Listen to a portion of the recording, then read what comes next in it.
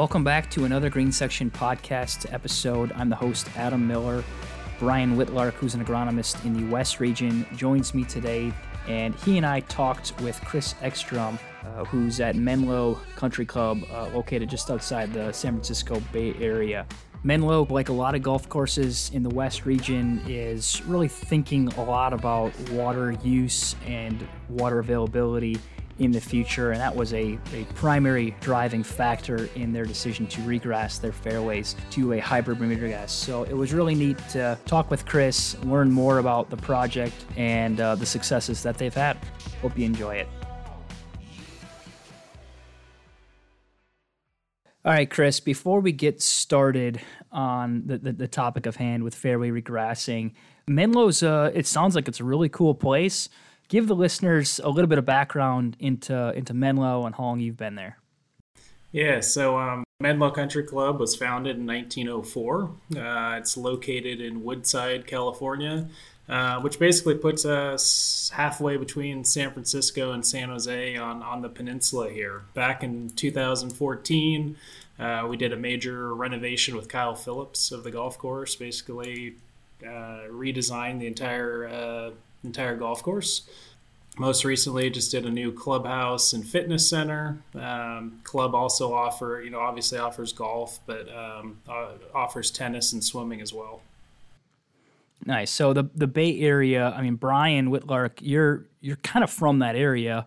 It sounds like there's a bit of a debate between if this is Northern California or Central California. I've heard that on a different podcast, the Fried Egg guys go back and forth. So I don't know if, Brian, you want to weigh in on that, but my experience there is pretty limited.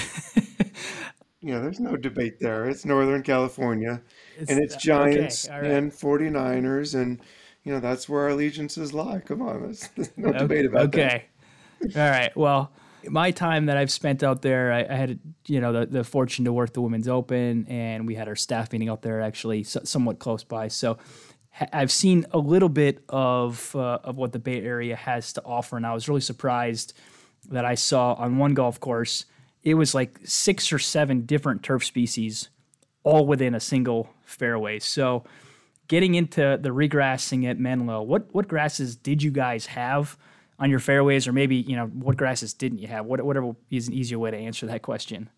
Yeah, so when they did the renovation in 2014, everything was grown in with perennial ryegrass. And when I got here, they were pretty clean. I mean, there was a little bit of POA in them. We really eradicated almost all of it.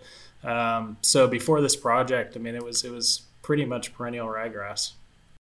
As Adam said, I grew up in the Bay Area, played high school golf there, always played on POA, rye, bent grass. Bermuda grass was kind of seen as, well, I've heard it called devil grass in Northern California. I mean, people golfers just felt like that was an inferior grass. And you can kind of make that argument with common Bermuda grass. But how did the club transition from cool season grass to Bermuda grass? How did you ultimately make that decision? Yeah, so it's kind of funny. I actually grew up in the Bay Area as well. The old adage out here is it needed to be cool season. Everything needed to be. And kind of earlier on in my career, after college, I worked at a lot of courses that had Bermuda, whether it was in Southern California, and down in Mexico, and even played with it a little bit here in Northern California. When I first took this job, I actually thought the weather was going to be more along the lines of the Olympic Club, Cal Club, where you're socked in the fog. It's what's cold. What do they say? The coldest winter is summer in San Francisco, right?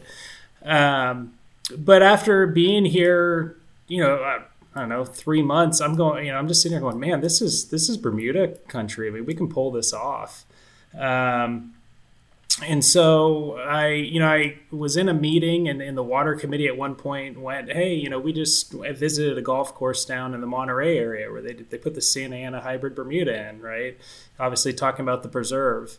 And I just kind of went, guys, I've got high confidence with Bermuda. I've been here long enough.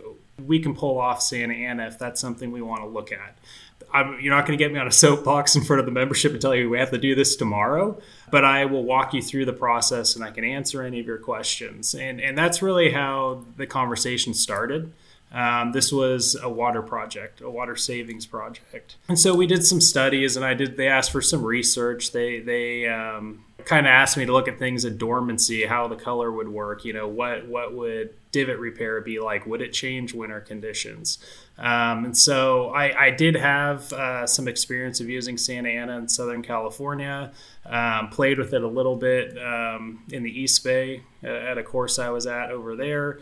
So I had had a really high confidence level with it, and I was able to kind of walk them through the process. Kind of where it went from there was the club president at the time came back and said, hey, I want you to make a presentation to the Greens Committee recommending a trial. We want to get our hands on it. We want to get something here. So I said, okay, well, let's do a tee, like a par 4 tee, right? It's something that if the membership doesn't like it, it's a small area, it's controllable, we can get rid of it. And when we left that meeting, the Greens Committee wanted to go in with both feet. They wanted a par 4 entire hole.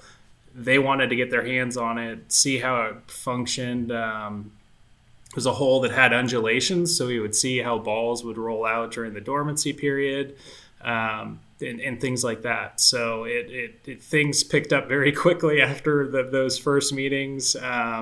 Very forward-thinking club, and they were very, very excited about it. So that was the 6th hole, right? Your 6th fairway. And a couple questions on building on that. How long did you have the trial in? And then secondly, did you have some sort of membership response format set up where they could weigh in on, their opinion of the playability, aesthetics of that hole during different times of the year? So we put that in 2019, and basically the board put out a letter to the club saying, this is, we have to look at the future here, right? And this is what we're going to do. And so it kind of took a little of the pressure off me. It wasn't that, hey, our superintendent said we had to do this. It was, hey, this is a board decision. We're looking for the future. We've got to try this out. So we got it in kind of in late 19 because there was a lot of Santa Ana projects going on, and we had to see if we could get an acre and a half of it available. And so we kind of got the very end of the season, we got it in. And then we turned, the hole was down for about 28 days. We came in, blactivated it, got it in, grew it in 21 days and gave it right back. And initial feedback was that, it didn't play as differently as people had thought. I think there was kind of that stigma, like you had mentioned, that it's the devil grass or whatever. Those started to go away. I mean, I think people realized that it was playing very well. It just played differently than rye. Kind of the next phase after that is that we did our driving range renovation, and we went to the membership and said, if we're going to renovate this driving range, we might as well do Santa Ana Bermuda here because there's no place that makes more sense to do it than on the driving range, right? So that kind of came the next step, and that happened in early 2020, I think. The 28 days is a pretty good turnaround. I think listeners will like hearing that. It was fast. Yeah, I mean, we were aggressive with it. We pushed it. So a question on Santa Ana specifically. Now, again, I'll just isolate myself here in the Northeast. Obviously, not hearing too much about Santa Ana out here, where all we see typically are the more cold tolerant Bermudas, the latitude, the Tahoma 31. Did you try anything else, in any of your tests aside from Santa Ana? I mean, from my conversations with Brian and a couple others, it sounds like it's got a really good fit there based on its color retention and, obviously been around for a while. So, but did you try anything else? So we actually didn't trial anything else on our property. We kind of listened to the membership and what they were looking for, with winter retention, winter play. I had, like I said, I had experience with it down in Southern California. Really liked it down there. So it was a grass that was bred in the state of California for use in the state of California, right? And so that was a real driver for why we went that route. I did check trials at other clubs, Diablo and San Jose Country Club kind of come to mind. And bottom line was it was just the best fit for what we were looking for. I guess also kind of talk to me a little bit about the ryegrass that you had before. I mean, redoing the course just less than 10 years ago and going with ryegrass. Was it more, it was like you said, it was just the water sort of driver around that, but any other challenges that you had with ryegrass associated with that, or was it just the water use? See, it was funny. A lot of times, like one of the questions that came up amongst membership was, well, why did we use the wrong grass in 2014, right? And the answer always was simple. It's you didn't use the wrong grass in 2014. I mean, that's what everybody thought was the going thing at the time. The water savings is the main driver for this, right? And getting a grass that's more sustainable. We do battle. We're right in gray leaf spot territory up here. And in our year before we did this conversion, we got hit really hard. We had a really strange August lightning storm that came through that I haven't seen here since my childhood. And so that had that put us back bad. And so we knew kind of going into the next year, we were going to have to be on a strong gray leaf spot program. And if you can imagine, I mean, you're on every 14 to 28 day, fungicide program. With the Santa Ana, you're really not, there's almost no disease pressure. I mean, it's highly resistant to Bermuda grass decline. And there's not a lot of disease you really have to deal with. So that was another aspect. And then fertility use goes down about 25% as well compared to rye. So a lot less inputs, for a grass that's really performing well. Chris, for the whole conversion, other than, fairway number 6, what's the timing and what was your course closure? What did that look like? We stayed open during the entire project, which was nice for our members. They were able to be out here. So the way we got into this project, so we were doing the clubhouse renovation, and they were thinking they were going to have to close the club for 6 weeks to kind of do a bunch of utility work up top.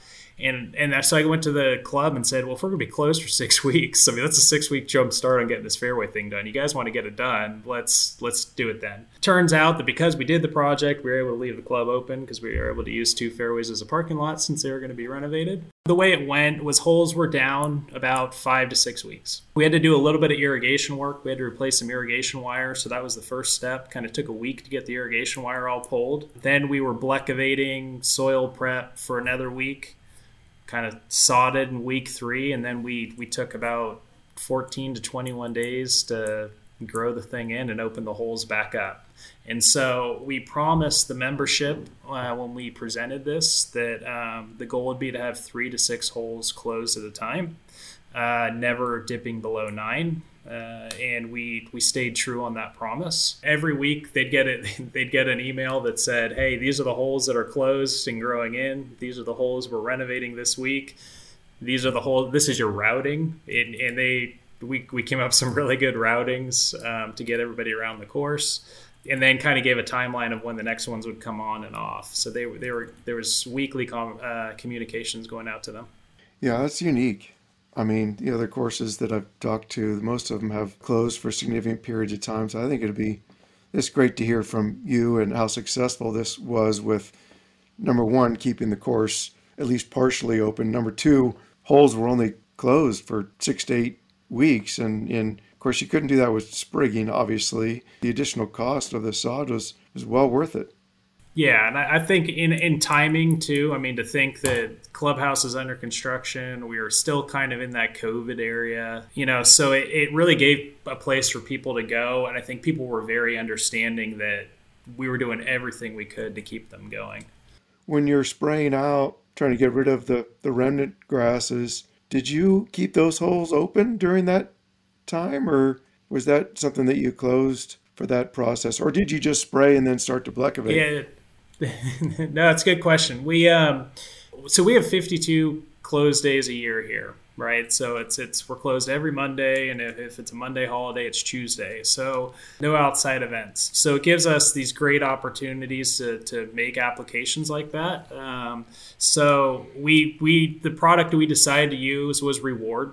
And we used a surfactant that had some ammonium sulfate in it, and then we used a drift retardant. That was sprayed about 2 weeks before we knew we were going to start Bleckovating, and it was done on a Monday. As soon as that product's dried, the ROI on it is the re-entry interval on it is as soon as it's dry. So golfers were able to play it the next day. They were playing a fairway that was basically dormant. Really, the idea was all we wanted to do was burn down leaf because we wanted the organic material to be blended into our sand cap, right? So yes, the golf course stayed open after we sprayed. They were allowed to play for about 2 weeks until we started really renovating the hole. Did you have any other, crabgrass, goosegrass? Did you have any other weeds that you were concerned about? Not really in the fairways, no. Some of the sod came in with some goosegrass, and we were on top of that. But so you go through the spray process. You mentioned Bleckovating the organic matter in.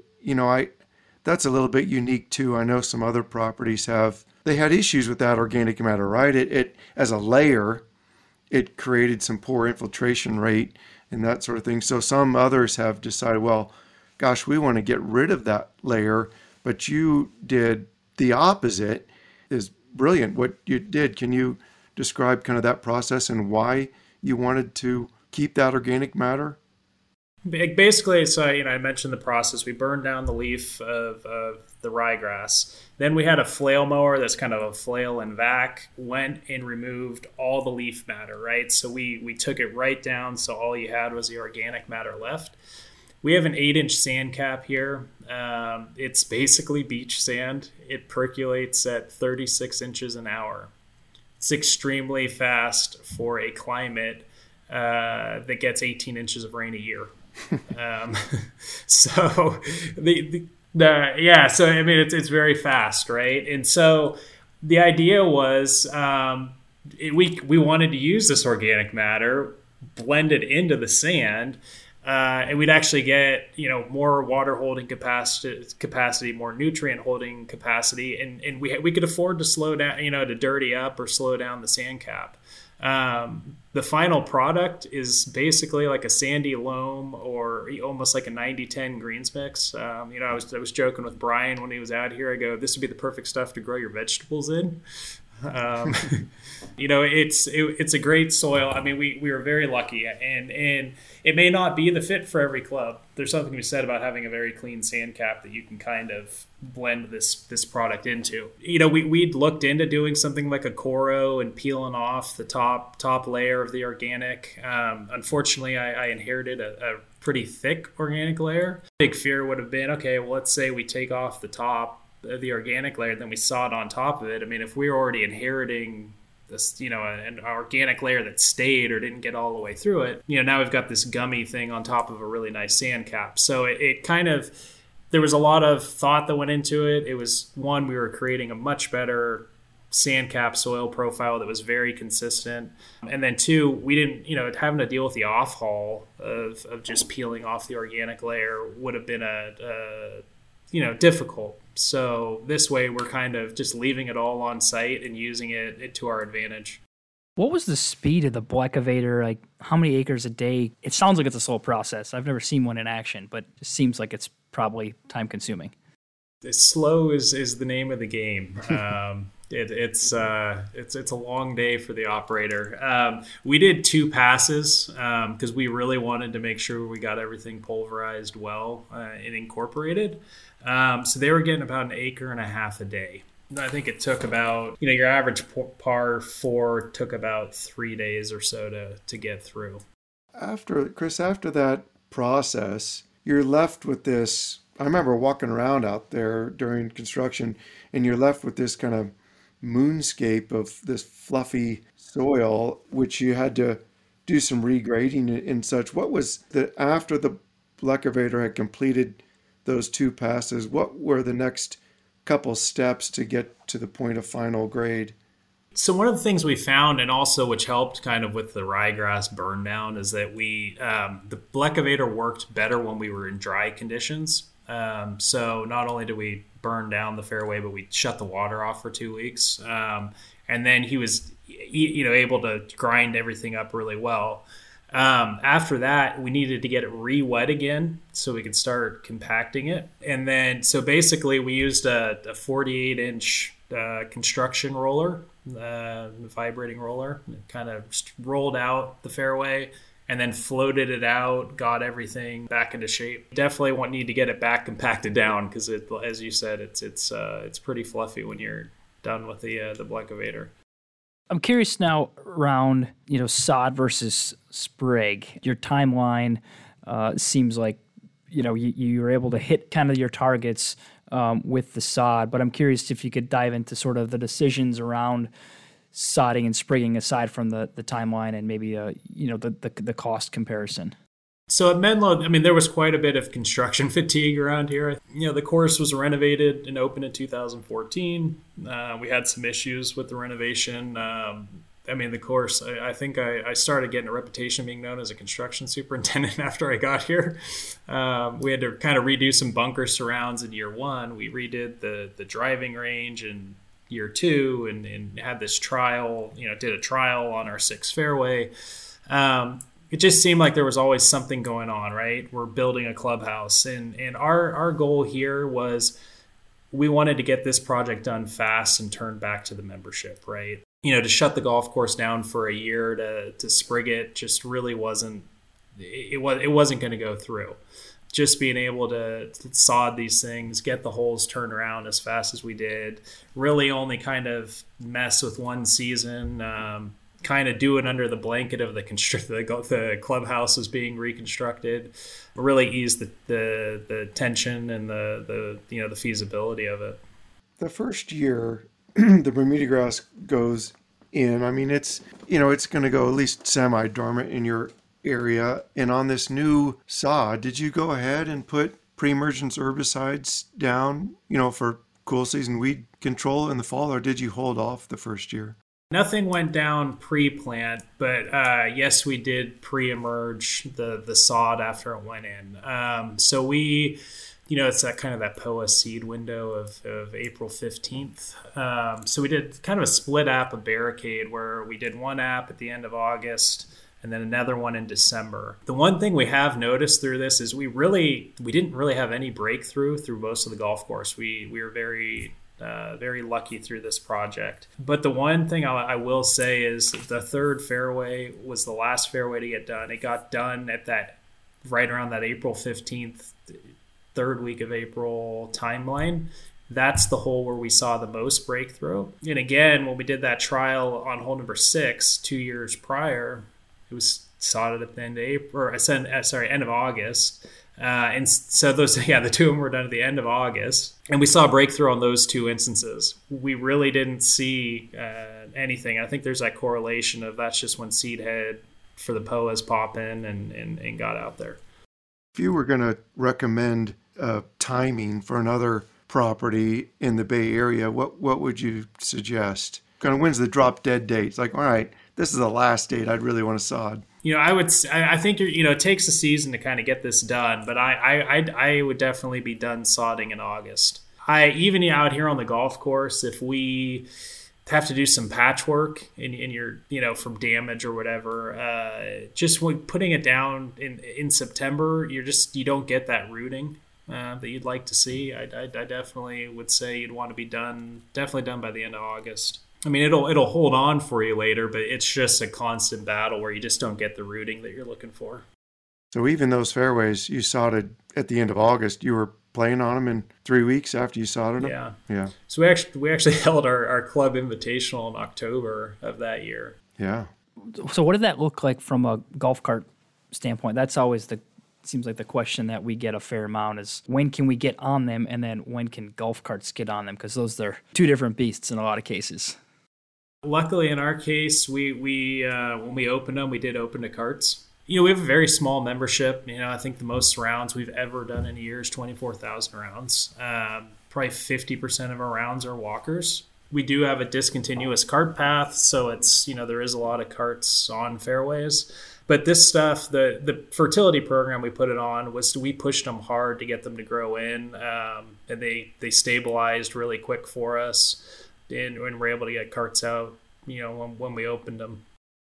Other clubs in the Bay Area have this real negative mindset of Bermuda grass, but in most cases, it's because they have common Bermuda grass, which just does so poorly during the dormant season. Now that you've had the Santa Ana in for a couple of winters, how would you rate the playability and the tolerance to traffic during those sort of semi-dormant months? Yeah, during the semi-dormant months, what we kind of do is, so during the season, like during the summer and growing season, we're mowing the fairways down at like between 250 and 300. Going into the winter, we raise those heights up to 400, right? So it's basically just trying to put more leaf material on and more surface resistance since the grass won't be growing. The playability, the big scare is everybody says, oh, you're going to shorten up our golf course and it's going to, it's going to make it not fun, or it's going to change the playability. I think, I call those, or they're kind of like the emotional plea. The golf course is, you just got to figure out how to play the golf course, right? If you need to know where your landing zones are and what clubs are going to get you there, right? And we haven't really seen a lot of that. We do have a few collection areas in the winter months. We've got a couple our greens. If you haven't been out here, they've got some pretty good false fronts and roll offs, and like the 9th hole, for example, if you come up short on that hole, there's a good chance you're going to roll down into a collection area. There's about 3 of those on the golf course, so it's really just knowing where to place your ball, right? But density stays really well. I spent some time working in Cabo in the early part of my career, Cabo San Lucas, and over there the grass goes dormant as well. It just stays green the whole winter, right? And that's really what the Santa Ana is doing here. Is it's off color, but there's still some growth there. It's very minimal, so you're not getting a lot of wear traffic and stuff. We do put out some wood railings to control shady areas. The big concern is the shade out here. But other than that, it holds up real well in the winter. Kind of your trouble area, really, or your challenging spot, I should say, is basically Christmas to Valentine's Day. I've got pictures the last 3 years in a row. March 5th, take a picture of a divot. The divot's already filling back in, so you're already growing again in the first week of March. One of the biggest concerns I've heard from other neighboring clubs that are considering the same thing, and you already alluded to this, but is playability and the additional ball roll. And some clubs have some pretty steep fairways, and they're concerned about the ball sort of rolling off the fairway into the rough or native grass. But you have one of those too in number 9. How have you addressed the concerns there for players basically not being able to hold the fairway? Yeah, 9 was a hot topic when we were going through this project, and it's one of our few holes where we left a lot of rye rough, kind of along the left side, with that theory of, okay, if it does roll down the hill, you'd have something to catch you. It really hasn't panned out to do that. I think there's enough surface resistance to where the ball isn't just going to come rolling back on you, right? So, the winter months, it's one of the main reasons why we raise the height of cut, just to like really battle against anything like that. Summer, really it just hasn't shown up to be an issue. It's funny. There was a lot of talk about it. It was kind of an emotional issue, I think, and we found out that it just hasn't panned out to be that way. One thing we might see is the fairways are playing so firm now, is that you might bounce and get a big bounce that shoots you off into the native rough, which can be a challenge, especially like actually our 10th hole. There's kind of a blind spot. We're in the landing zone, and if you hit one up there and you bounce, can lead to some issues bouncing out. But the complaint about the course playing shorter. Does our course play a little bit shorter? Yes, but again, it's all about club selection. It's not like the guys are out there bombing balls and it's setting them up better. I mean, you might even be clubbing down to get your spot to the right playing zone or landing zone. And then the playability up around the greens has been a big topic. People are having a hard time with the short game. We've got a lot of roll offs from our greens, but a lot of people found it's putting it is a better shot for them than chipping. This grass, I actually think, gives us a lot more playing options because you can either putt it or you can chip it up around a green. You get a lot more club selection. And one of the comments we also got was that the membership always said they like the way the balls sit up on the rye, right? And so when it's almost like your ball's teed up on rye. Well, the Santa Ana is so tight that it's like sits on top of the surface. And a lot of comments we got early on was, well, the ball actually sits up on the rye. And I think it's just because there's nothing under it. They're really kind of coming around on that. I think got a lot of feedback from the membership from people who voted no for this project and came back and just said, this is the best thing we've done. I mean, the conditions are just lights out. That's really cool to get that kind of feedback from folks that were not super comfortable with the idea to begin with. Looking full circle, with the primary driver being, water. What's the water, changes sort of looked like going from the cool season to warm season in terms of like percent reduction, and is there a dollar amount in terms of costs that you've been able to then reallocate instead of spending on the water, you're able to shift it into other parts of your budget? This is kind of our first full budget year with the new grass, so it's exciting. I will say during the grow-in year, we actually saved 10% of our average that we used on rye, which is pretty amazing for a grow-in. Not saying that's going to translate for everybody, because drying the golf course down was part of the process for preparing it. This year, it looks like we're going to bring it in about 30% savings over our ryegrass average. Now, the amount of savings in the Bermuda itself is much greater than that. We're probably closer to like 45 to 50% on the Bermuda, but we're very aggressive with it here. We run this place very dry. So it just depends on what everybody's comfort level is there. But it ends up kind of getting you a net 30 because it doesn't affect any of the areas that you haven't converted. So your greens watering is not going to go down. Landscapes aren't going to go down, and then any cool season areas that are left out there aren't going to go down, right? But right now, I mean, we've got 11 months of our 12-month budget together, and we're at a 30% savings. That's phenomenal. Love to hear that. And I think last time I was there, you had at least shared some optimism that the club would begin to phase out some of those periphery cool season grass areas. Is that, you still optimistic about that? No, absolutely. I had a really good meeting with the Kyle Phillips guys and his assistant Mark Thawley recently.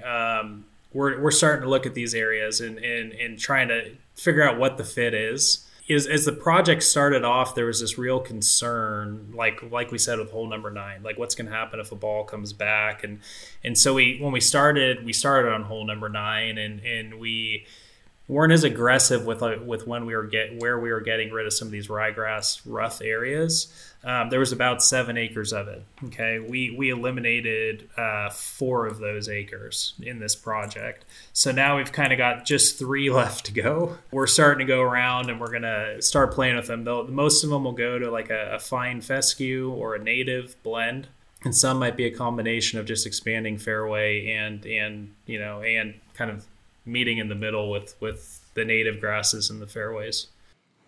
Well, it sounds like it's been really hugely successful all around. I wanted to give you an opportunity, I guess, if you could reflect back. Is there anything you might do differently around this project? One, the irrigation system was very well set up to do a project like this, right? We had lots of ins and outs. And we did a really good job of figuring out where some of the weaknesses were there. But I think there's still a few more areas where we could have added some extra heads or an extra block system or something to really allow us to kind of like tighten up the irrigation where fairways meet native or these cool season areas. Also, one of the things we kind of did is we knew we had areas where there was going to be shade problems. For example, like our third tee box is just completely covered in trees. So that tee is actually seaside bentgrass, which I don't think the average golfer would come out and even know the difference between it being Bermuda or bent. There's a few more kind of tie-in areas where I think we could have used things like that to our advantage. We may do that in the future. But those were kind of the two main things that if we went back. The other thing was just we probably, as we went in, we got more and more aggressive on changing some of like the very limited rye rough areas over to either native or Santa Ana. And I think we some of the holes we did at the beginning, if we had done them at the end, would have looked a little differently. They would have had more Bermuda and more native areas. So that's kind of like the next phase is I think you come back here in 3 to 5 years and you probably won't see 1 ounce of ryegrass on this golf course anymore. That's awesome, Chris. Brian, Chris, really enjoyed talking about the project. It's been cool having you guys on. Can't thank you enough. Thanks for listening to the USGA Green Section podcast. Be sure to subscribe, listen, and rate us on Apple Podcasts and Spotify. You can also keep up with the latest content on Twitter and by subscribing to the Green Section Record, our digital publication that's published twice a month.